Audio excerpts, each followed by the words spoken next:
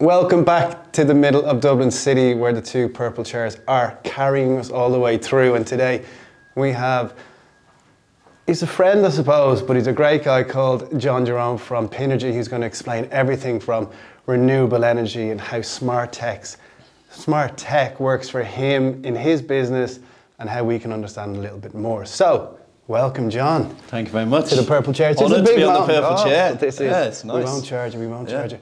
I'll get a lap around the track afterwards somewhere. So what we got you in for is, a lot of people hear these flick words and they don't know what they're talking about. Mm-hmm. So it's really to explain renewable energy, smart tech, because you guys are very tech-based in how people consume the energy and how they see where the energy goes. Yeah. So firstly, what is renewable energy? In a nutshell, renewable energy is anything that is produced by means other than your old fossil fuels. Okay. So wind, air, sea, sun.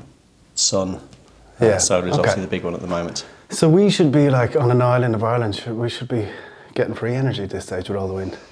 It's certainly a perfect location. I mean, the wind constantly blows. You know, it's an island. It's surrounded by water. Why don't we? Red tape, legislation, legacy. It's funny because every conversation we have is always to do with red tape, isn't it? Yeah. Oh, it's painful. But like, I presume, is there ever going to be in the future where we will, like when the red tape is passed, will it be that kind of level of consumption that we'll be able to get solely from the island? Probably never solely, but certainly a much bigger percentage than we get now, and it should be more than aspirational, because we all hear you talk about sound bites and snippets and words that people chuck out, and we talk about the 2030 goals and the deadlines, and people take them as lip service because they see them as aspirational rather than actually something that can and will happen. But there's no reason why it shouldn't. There's plenty of international companies that would like to explore more offshore and onshore wind and solar in Ireland. I mean, there's a couple of big solar farms being built now. Ireland's definitely behind the curve, but there's no reason why it can't catch up, because you're pushing an open door. Certainly now the energy prices, you know. And in terms of, but Ireland isn't too small for big companies to come in, is it?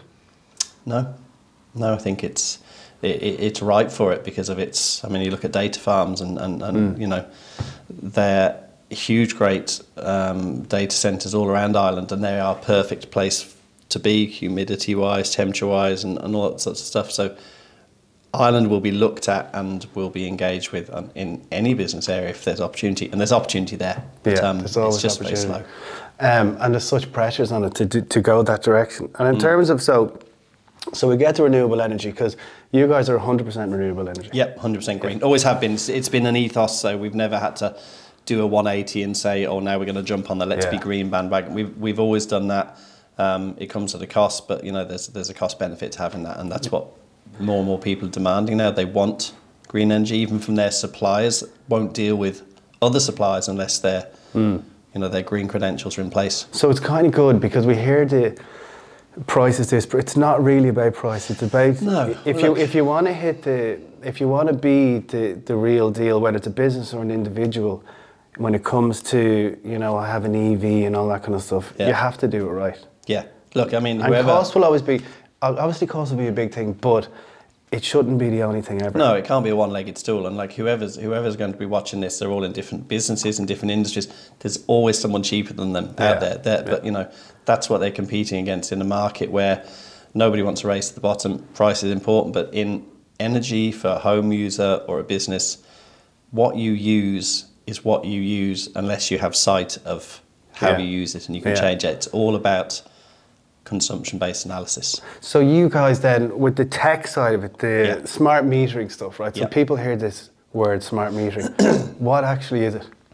Okay, so probably more people hear the word smart metering now because it's associated with the rollout of changing domestic homes en masse in Ireland from old analogue meters where someone turns up every 3 months and goes around the side of your house and you wonder what they're doing. They're taking a read, or they put in an estimate. I usually send them into my neighbours. Yeah, my mother's been reading the wrong meter for years. She got a couple of grand back. People upstairs were using loads. That's the truth. But Yeah, so really the rollout, whilst it's seen and as something that will help the consumer, actually the rollout is all about making it more efficient for the ESB, if you like, to be able to not send people suck out in that data without having to send people out to read it. But from a consumer point of view, like we've always put in smart meters in a domestic environment. That has always been about giving people consumption-based analysis in your hand, because if someone says to me, you're very expensive, and I'd say based on what? And they say based on how much my bill is at home, and I'd say that's fine. Okay, just give me some context. The bill they don't understand. Yeah. How much do you use at home? I know how much I spend. Yeah, I know how much you spend, but how much do you use? Don't know. No clue. That's the problem. No clue. Yeah. So until we establish a baseline, which is the most important thing, find out what you spend, understand your baseline, and from that, start changing behaviours. And if you change behaviours as an individual or as a family or as a business from the CEO down, and let that trickle down to the companies without changing providers on this perpetual need for people to think the best way to get a better deal and spend less is to change every year. If you start actually understanding what you use, you can make changes that will save you double-digit percentage savings. Yeah. You know? So that's like, so when you say take a washing machine, it's you put a device and then you plug it into that device and that can read what the washing machine gives you. At a granular level. And a small level. Yeah, at a granular level, absolutely. So then obviously it gets more technical, but in terms of smartness is that, right, we'll go off to school and the kids are gone, and then we lash on the dishwasher, we lash on and all at peak times. Yeah. So we're obviously mincing the energy out of it. Yeah. Whereby with your tech or that type of tech, we can then see between 7:30 and 8 where we use the most energy, then nothing happens during the day, and then 6 to 8 or whatever the dynamic is. So then you can say then we'll use them devices. See, with smart metering, the interval data that we produce back is 30-minute interval data, so you can see it at that which is amazing. Yeah, which is amazing. Yeah. But what it also does is it gives you like for like, so you can understand someone else through when you're coming on board and you go through the various steps. You know, you'll be building a profile. Am I 2, 3, 4 people in the house? Is it semi? Is it attached? Am I at home during the day? Am I away? Am I a weekend worker? And from that you build a profile. That then builds your app. On the back of that you start seeing your activities through your app. And if you do something today and you say, well, do you know what? I'm going to turn some of these lights off. I'm not going to come down. You don't come down in the morning and turn every light on in the house. Yeah. So why would you turn all the rads on? Why wouldn't you start looking at, investing in thermatically controlled? Right. So you could actually turn them on and off. Yeah, and start measuring it that way. Because once you have your baseline and you understand that, you can lean it out as much as you can do. You can only lean it out as much as at some point you're going to get to the, well, that's what I need to consume to be at 100% of my requirements as a house. So this gives you the power in your hand. And I think one of the things that we'd always say to people is, like, we've all gone through 2 years of lockdown. Every day we've looked at the screen and every day it's been analysis. This is how many cases, this is how many positive. We didn't have the analysis behind it. I mean, what would we be told? Yeah. I think there's more people sick, or I think some people are getting better. So it's all about the analysis, spewing out the data. And if you take that and learn from it, your behaviour will change, and then the price becomes irrelevant. It's your consumption that is the most important. But then it's the consumption, the value of the consumption data then changes your habits as well. 100%. Because, and then stuff like, is this just admit like stuff like LED lights, changing LED, does that make a big difference? Yeah, huge. Does About it? an 80% saving per bulb if you went to LED over good old fashioned regular. Does it?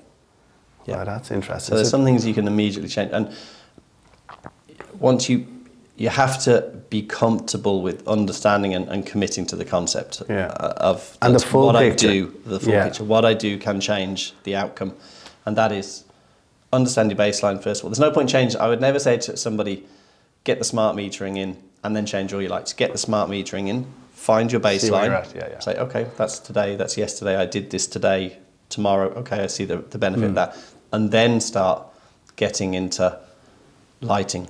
Make that change. These are. They used to be big expensive chips. They're not anymore. They're cheap as chips. Yeah. But it's a bit like health, So there's no point.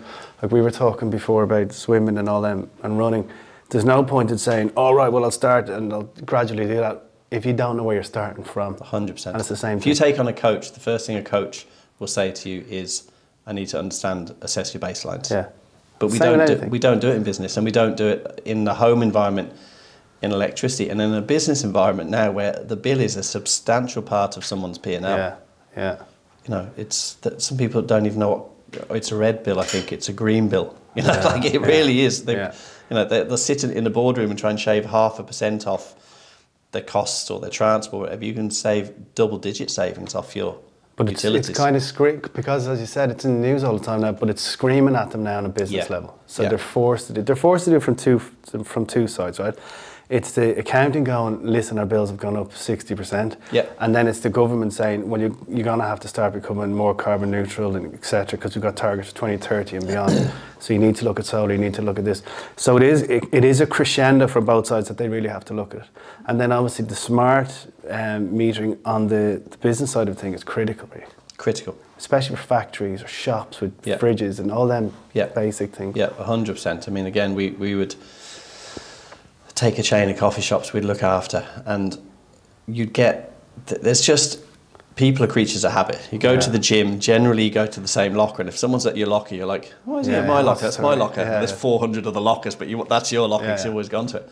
Like, there's people that go and they're on the morning shift in the coffee shop, they go in, they turn all the lights on, they turn all the heaters on, they turn 4 of the coffee machines on, where actually, when they look at throughput by their usage patterns, they only might need to turn on 2 of the coffee machines because they don't need to run everything, so they can turn on the 2, and then next day they can look at it and say, "Oh my God, see the difference, see the drop in the visuals." People like visuals. Yeah. People are generally visually stimulated. You know, you show them graphs and things, and if it's going down, great.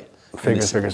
Yeah. 100%. And what about so that's commercial and home. So it's this governmental thing where you pay money back. So we get solar on the house or in the business, and we use it as much as we can, or we have battery storage, but then we have excess and we send it back to the grid. Do they actually pay you for it now? Yep. That's done now. That's done. Residential and business. Yeah, there is a spill payment. Yeah. And is it ridiculously small? I presume it is.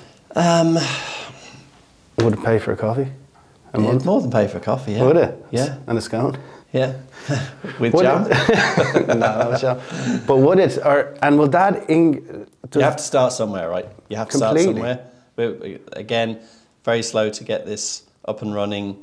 A lot of red tape. It's been introduced. There's a lot of learnings from it, but it's a win for everybody. The government and the power companies need to take pressure off the grid, especially at peak times, for people to be able to spill back in and make money. It also means that they are not putting pressure on the grid, and the government is using that feed-in, if you like, back into the grid to take pressure for those that do need it at a certain time. Yeah, So no, it's a win-win. It's just an education. Will that stay at a certain rate, or will it increase as more people do it? Or how does that work? In terms of the Payback. buyback spill rate, no, it'll change. It'll Fluctuate, I suppose. it will fluctuate, but generally it'll fluctuate over a lesser degrees of time because there'll be a commitment over a 12-month or a 24-month period or whatever. But yeah, there's always a chance. I mean, we don't know what's happening tomorrow in Ukraine. Hopefully, life gets better and there's some sort of ceasefire and agreement. But whilst that's so up in the air and we're dictated by that and then the weather factors and stuff like that, then it's very difficult to predict. Yeah, it's a I huge suppose algorithm.